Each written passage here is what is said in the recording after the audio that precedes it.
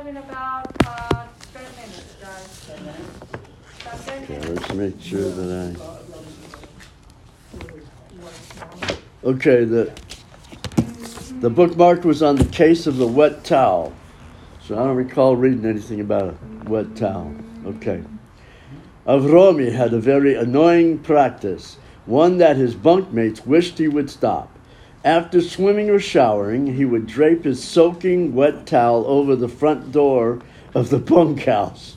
Avromi's counselor and fellow bunkmates did not appreciate getting wet every time they went in or out of the bunk.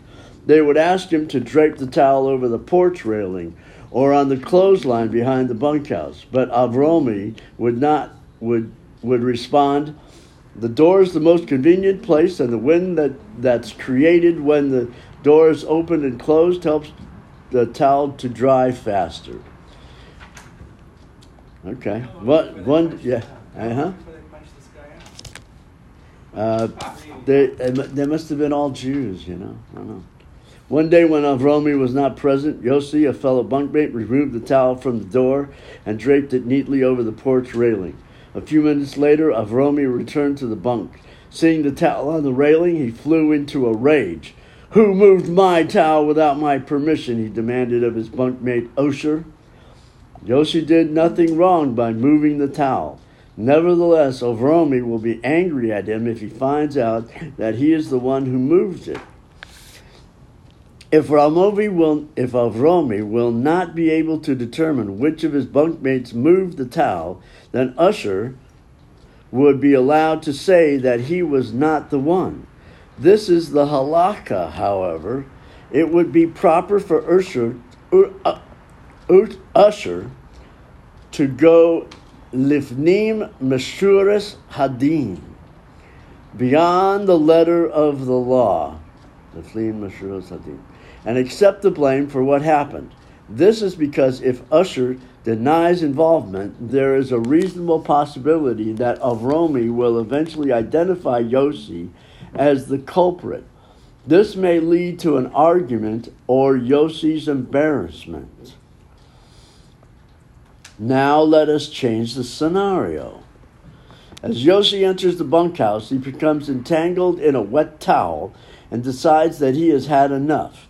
He removes the towel from the door and, in order to teach Avromi a lesson, throws the towel into the mud in front of the bunkhouse.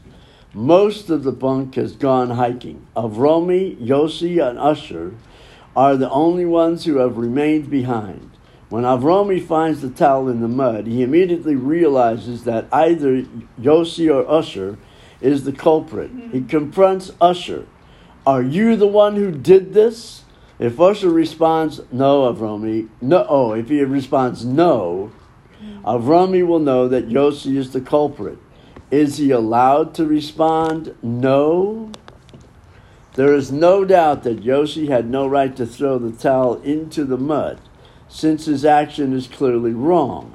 Usher has every right to insist that he would never have done such a thing, even though his insistence automatically implicates Yossi.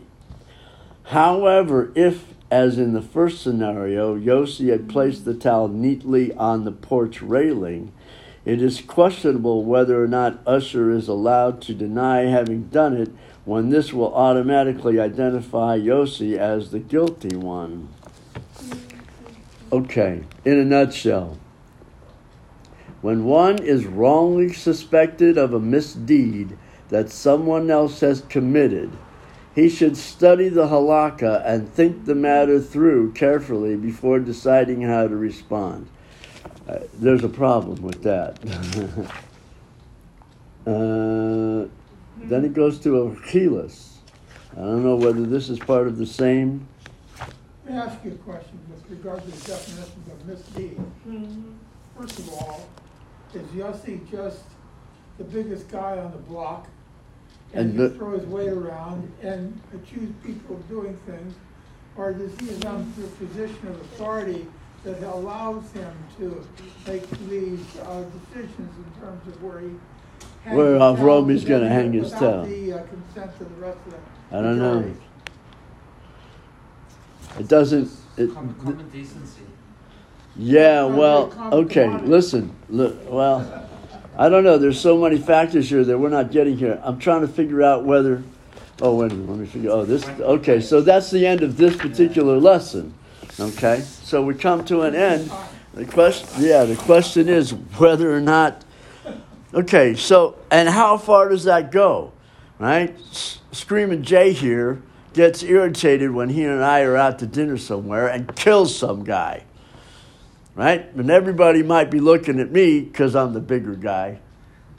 Yes, I mean, murder Right? and leaving a Okay. towel is around the same Okay. ballpark. All right. Well, so there are boundaries. There are exceptions to the rule where you ask yourself, well, actually a dozen questions. How much trouble is it going to be if I get this other guy in trouble? Is it worth it for me to take the blame for something that is inconsequential in my mind, but will send this guy off on a rampage? I.e., let's say the Avromi's the kind of guy that goes postal. This is not about blame. This book is about speaking Lashon Hara. Okay, so is it Lashon Hara for me to say, yeah, but don't blame me. Took the J. He's the one that did it. That's what we're learning. It's So telling us it means that- we don't. It's telling us if there's no real consequence. It's just if you go beyond the letter of the law, you say, yeah, it was me.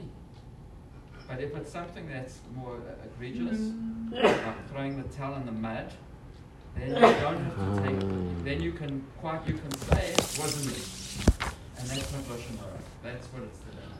Even though it automatically points the finger at somebody else who committed the slightly more egregious act. Right. Okay, so the threshold is pretty low. In other words, folding it neatly on the rail is okay. All of this book is about being sensible about it. And the nuances, right? And that's what I get out of this, is that the nuances get... And the other thing, that mostly what I was going to say is,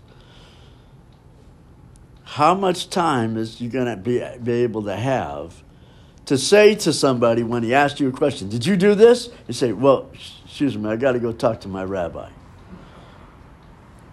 15 seconds.